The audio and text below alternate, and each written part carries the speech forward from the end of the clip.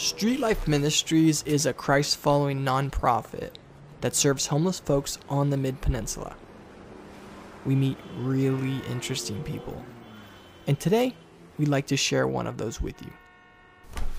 Hi everybody, I am here with a friend of mine, Robin Vaca, and she is going to tell us a little bit about who she is and her journey and her life on the streets, off the streets, all that. But before we get started, let's just go ahead and give this to the Lord, okay? Okay. Heavenly Father, thank you so much, God, for Robin's heart. Thank you so much, God, for all the things that you've done in her life, Lord. Just the journey that she's taken to get where she is today, Lord, that you have blessed her in so many ways.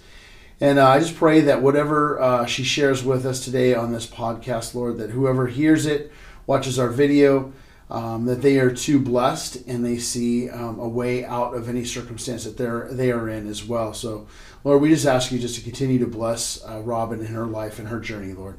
Thank you so much. And we pray these things in your Son's name, in Jesus Christ. Amen. Amen. So, hi, Robin. Hi, Pastor Dave. How you doing? I'm great. Awesome. I'm great. It's been a minute. It's been a minute. So, first off, where were you born and raised? I was born in Hawaii, raised in Hawaii and in San Mateo County. Awesome. So you've been here pretty much all your life? Well, we commuted back and forth. My father was the supervising engineer of Qantas Airlines.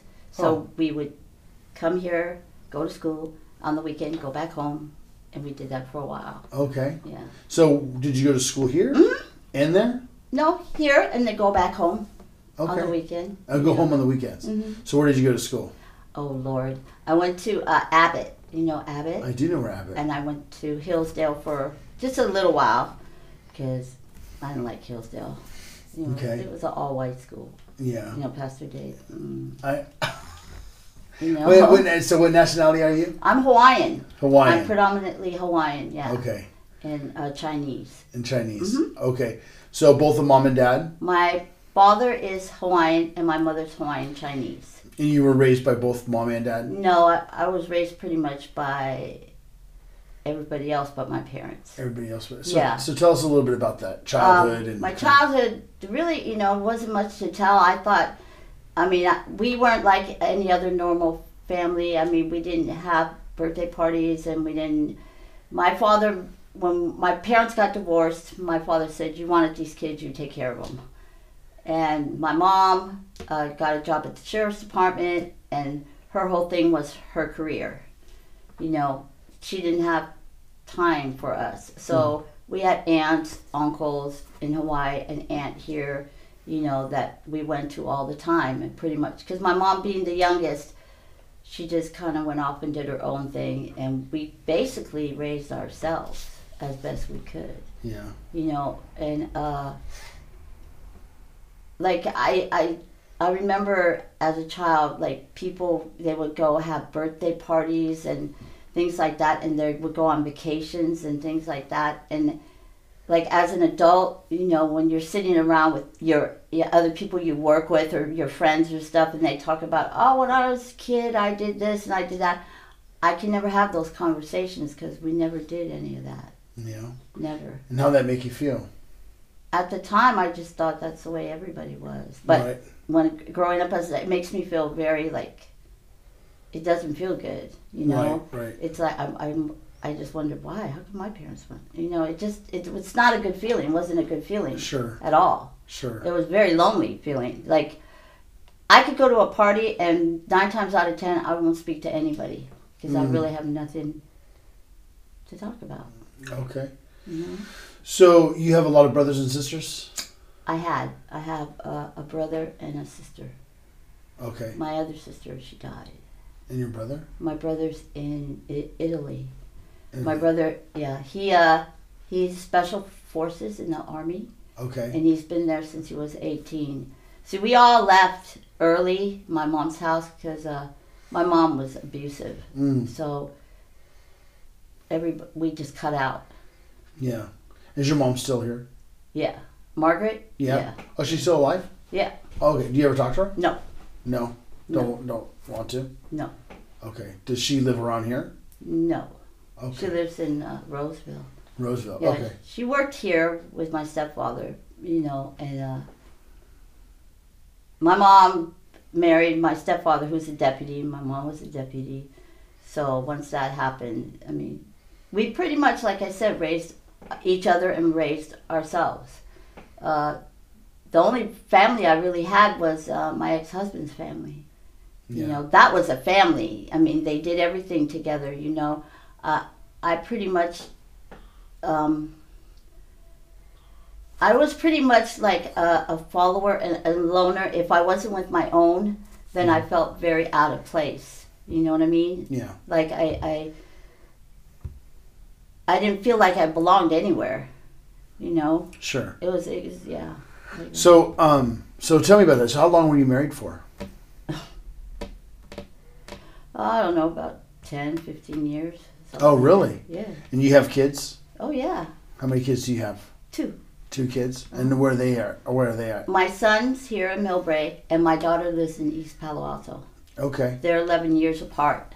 Are you guys pretty close? Oh, yeah. My kids, oh, yeah, they're solid. You know, Okay. they say it takes a whole village to raise a child. They're right. Mm-hmm. Well, I'm Polynesian, so the whole family gets involved in raising your children.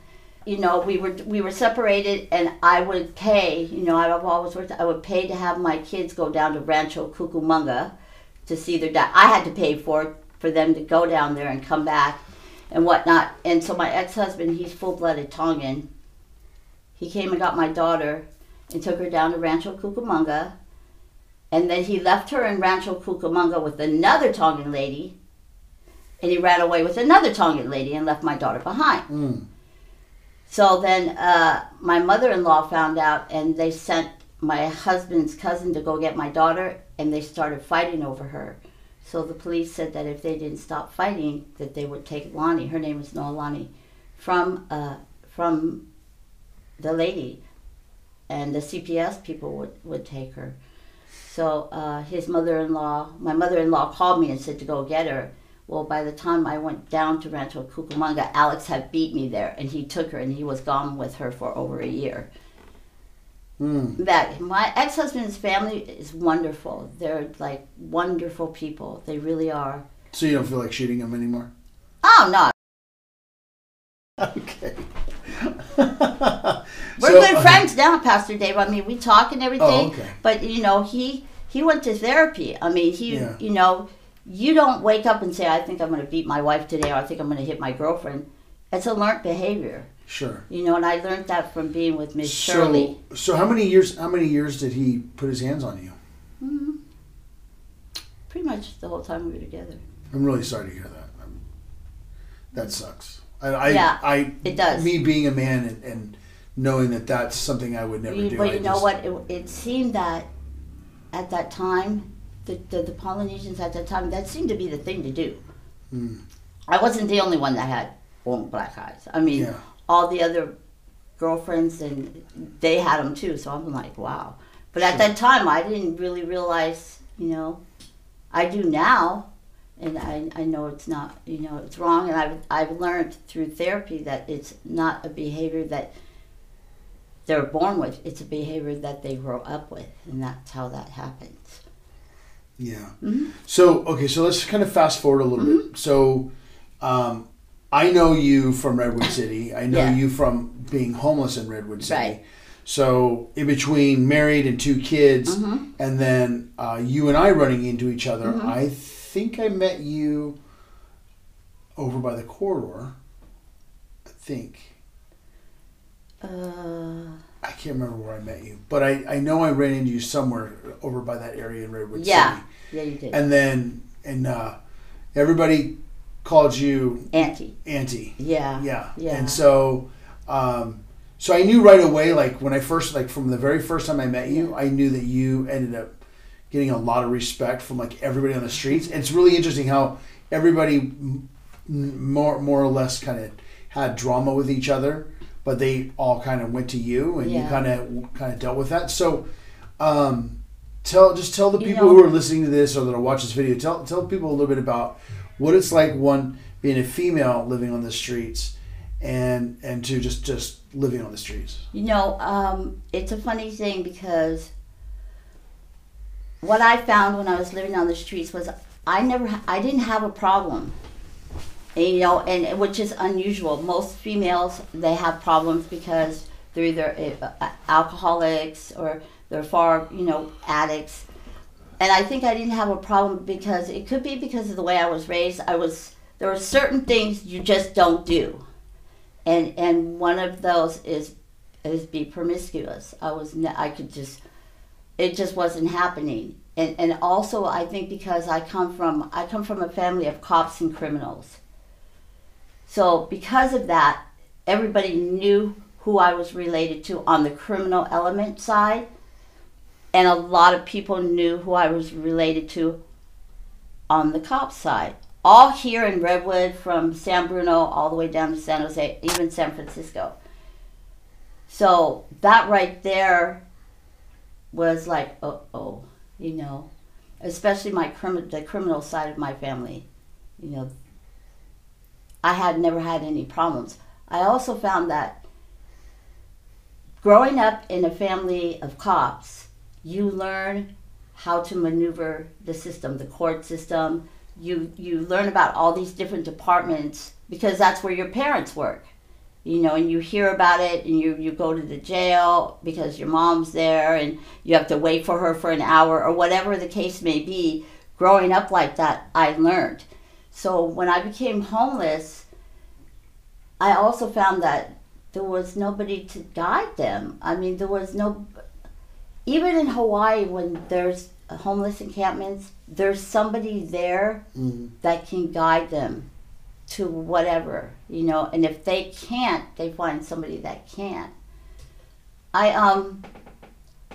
Seeing this, I was like, what the hell? So, I became friends with everybody, and whenever there was a problem, I knew how to solve it, or how to help them to solve it, or where they could go to get help. The homeless community, back then it was an actual, I think, community, more so now than ever, because everybody looked out for each other. Granted, they did their little stealing from each other and things like that, but it's not like it is now. Now it's really bad to be homeless. Yeah. It's very rough out there for if you're a girl. You don't want to be alone because there's a lot of people who don't even belong here in Redwood. They just come here because either resources, it's easier for them, but they haven't actually grown up here or even been a member of the community for a long period of time. So I never had any problems, Pastor Dave. Yeah. It's unusual. Yeah.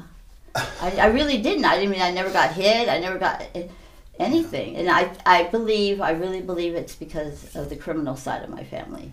Right. Mean, who's going to want to mess around with a bunch of polys, right? Right. Especially big ones. Right. I didn't know that polys came in any other size. Oh, Pastor Dave. Yeah. I thought most polys came either large or extra large or XX large. Well, yeah. Well, and it's funny because when I was living behind Burger King, so my nephews heard about it and they're like, "Where's Auntie?" So they parked their car and it was like the sun was beginning to set, and when they were walking in, I go, "Oh my God, they're there!" And I wanted to hide because if they found me, I would get in trouble. And all I heard was, "Look how big they are!" And their shadows made them look really big. But they came walking in there like this, and we're looking for our aunt, and everybody went, "She's right there!" They just told on me. But it was a good feeling to know that even though they are the way they are, that they cared, about me. And they always came down to see me. And, and I would ask them, "Oh, can you give this person a ride? Or can you take her to the store?" Yeah. They were always accommodating, and they were really... you know what, Pastor Dave? Really, that was probably the best experience in my life, was being homeless. Because I learned a lot, I learned that I'm not the shit like I think I am. When you come from a family of cops and criminals like mine, you think you can have anything you want, you can do whatever you want, nobody can tell you anything. Oh yeah, I had a severe attitude Really? I never noticed that. Really, Pastor Dave?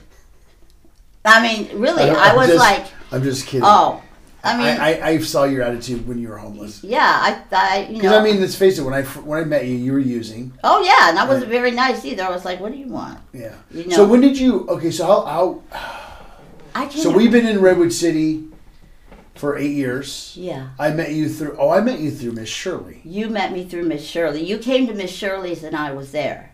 I was the only girl Miss Shirley's. That's where I met you. That's where you saw me. Because we launched our Redwood City site. Our first site was at Miss Shirley's. At Miss Shirley's by 7-Eleven. That's right. And then you moved over here across the street from the church. Right. So Yeah. and then you kind of came over to there. No, Miss Shirley made me go. Miss Shirley made you go. Yeah, she said, go on around the corner and go see Pastor Dave. I go, who? Take your ass around the corner and go see that man and tell him you want to work. I'm like, yeah, okay. And as I'm going out the door, Chappelle, go with her. Miss Shirley would send somebody to go with me because she knew I would go to the left or go to the right. I would never go straight to where I was supposed to go.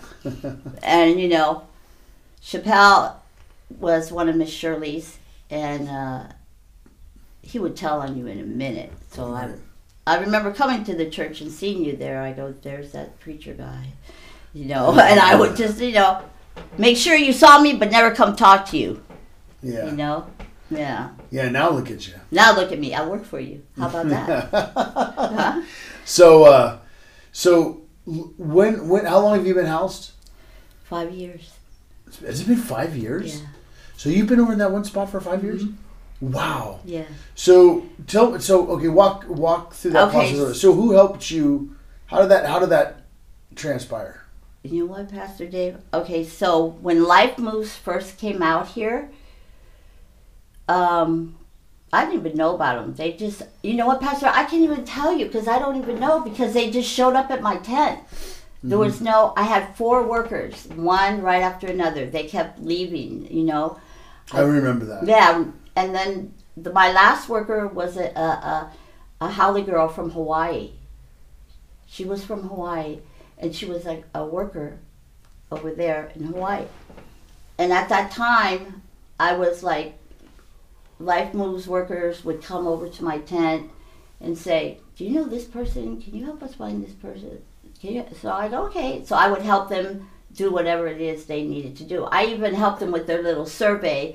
They had to take a count of people in the parking lot at Kmart. Yeah. Remember that? Yep. You know who did that? My worker just drove and I knocked on the doors and had them fill out the survey and gave them a gift card. Yeah, I started doing that then. I mean, I didn't care, you know, Right. as long as it was helping somebody, you Right, know what I right. mean? I think I've always been like that. You know, I don't like bullies. I didn't like people picking on other people. You know, I was a fighter. I fought a lot. You know, I was always for the underdog. I've always been like that. So the place that Life Moves got you into turned out to be a pretty good place because you've been there for 5 years. I've been there for 5 years. The woman who owns the God house and you were bless friends, me, right? Pastor Dave. No, I didn't even know them. No. Now. Oh, now they're like family. They cook for me. They watch Lola. I mean, yeah, it's like I'm family. 5 Yeah. years, and I'm the only one I know that still has their place. That's cool. Yeah, and I And don't. has it been a good adjustment for you? It was a hard adjustment, but it was a good adjustment. So- you know, so- I now believe that everything happened to me because I have God now. You know, I never believed in God before. I was like, yeah, okay, right. So really quick, for people who watch this and listen to this podcast, I have a lot of Christians and church folks that don't know a lot about the homeless lifestyle Oh wow. that watch this. So the reason why we do this podcast is for those viewers and the followers of this get kind of a view of what it's like. So for let's say for you get up in the morning, you go to your bathroom, you wash your face, you brush your teeth, and you're off, you know, doing whatever it is you need to do.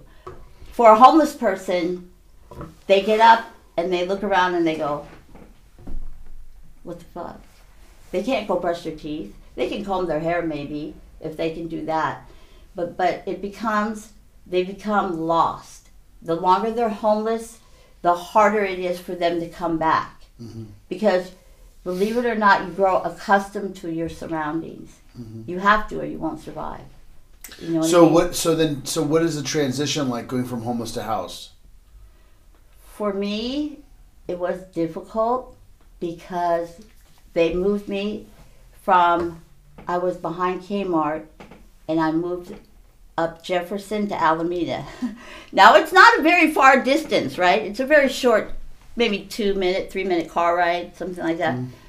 Well, when you're homeless and you're going from point A up Jefferson, I kept going, this is so far. This is too far, you know, because I was all of a sudden out of the area that I knew best into a whole nother area.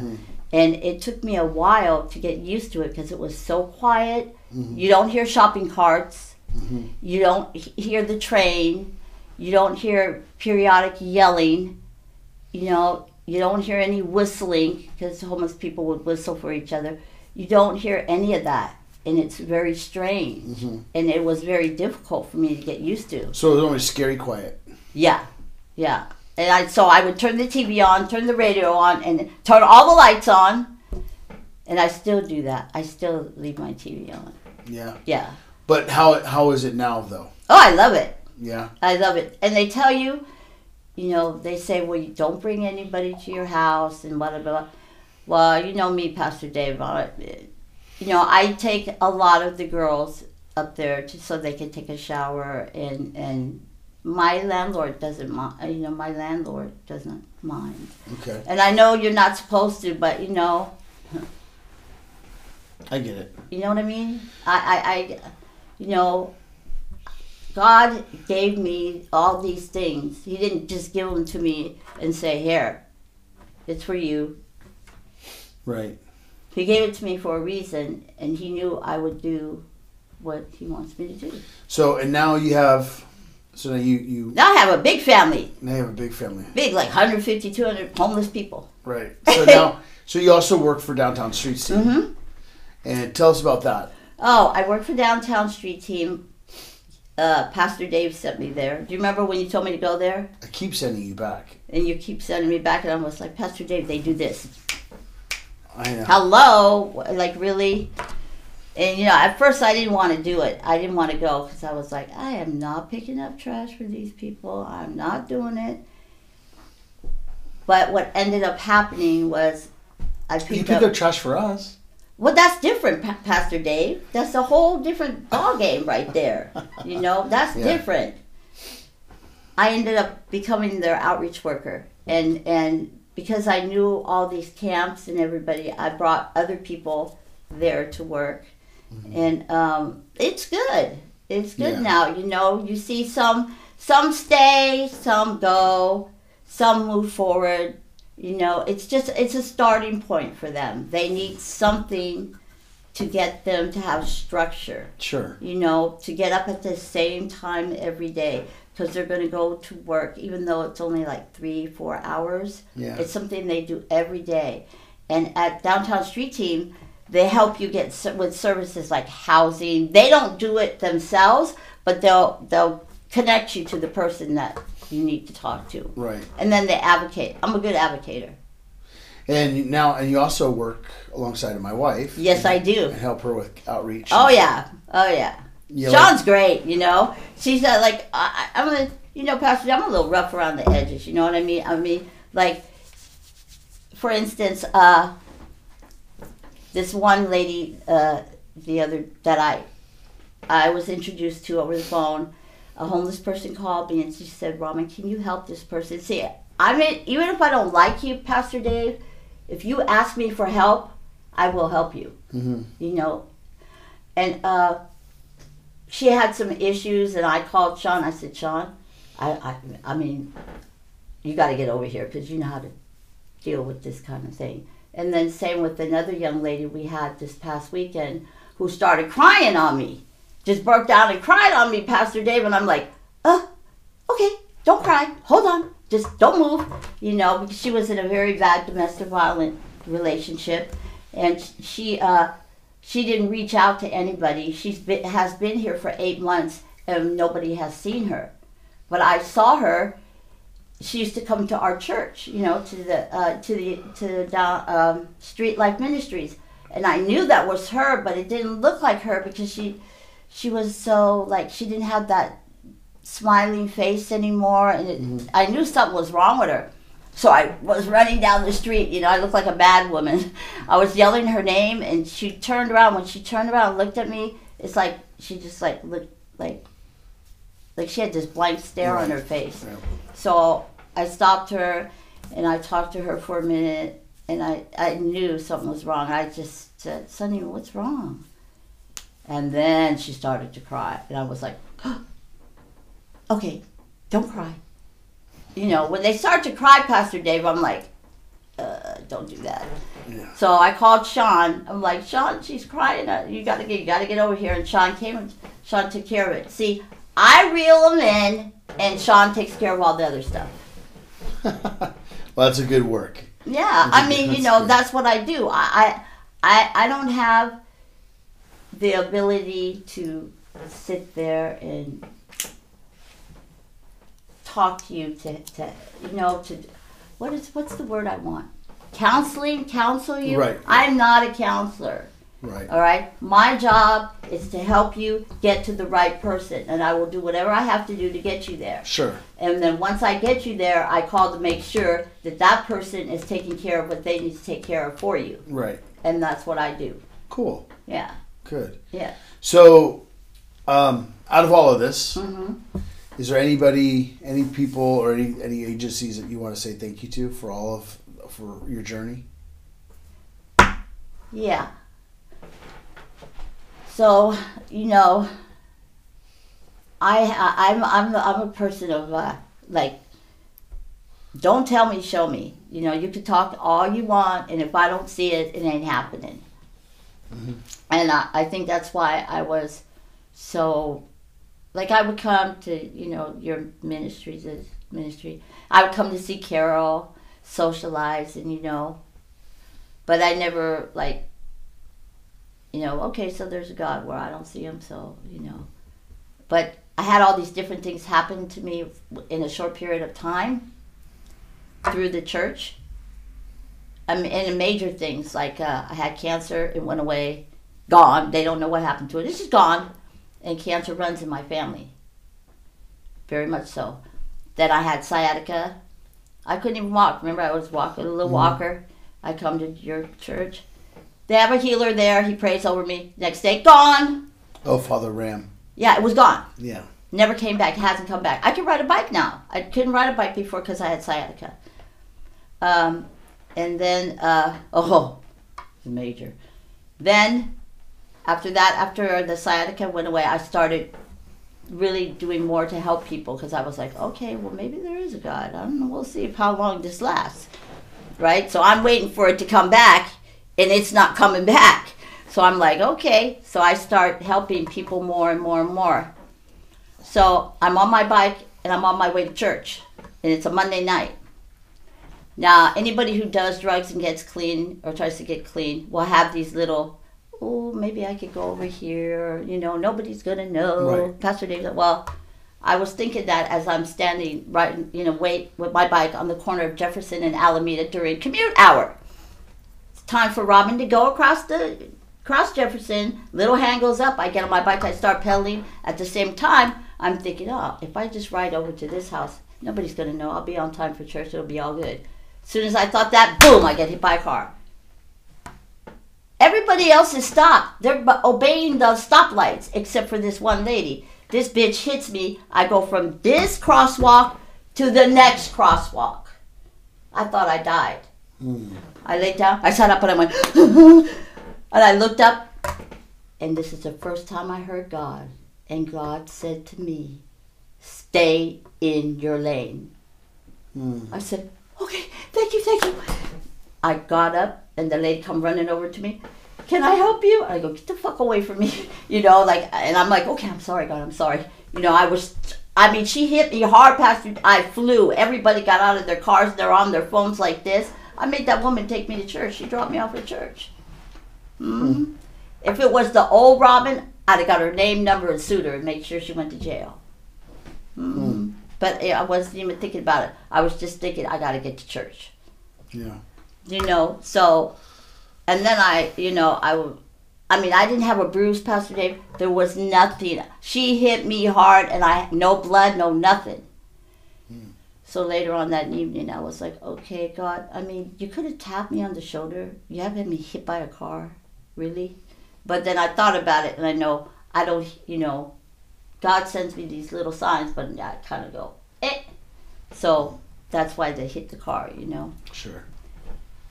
But then, and so as I started working more at the church, like there's this, Vicky and Kevin. Mm-hmm. I thank the Lord for them every day, because I have a lot of questions, I go, but what about this and this, I question everything. That's Sure. just the way I am. And I would go to Vicky with everything, and what about this, Vicky? And Kevin with everything, and what about this? And what about that? And I mean, I would go to Pastor Dave, but I'd be like, I'm not going to ask him. I respected him, but I don't know, there was that bridge that I just didn't want to go all the way over yet.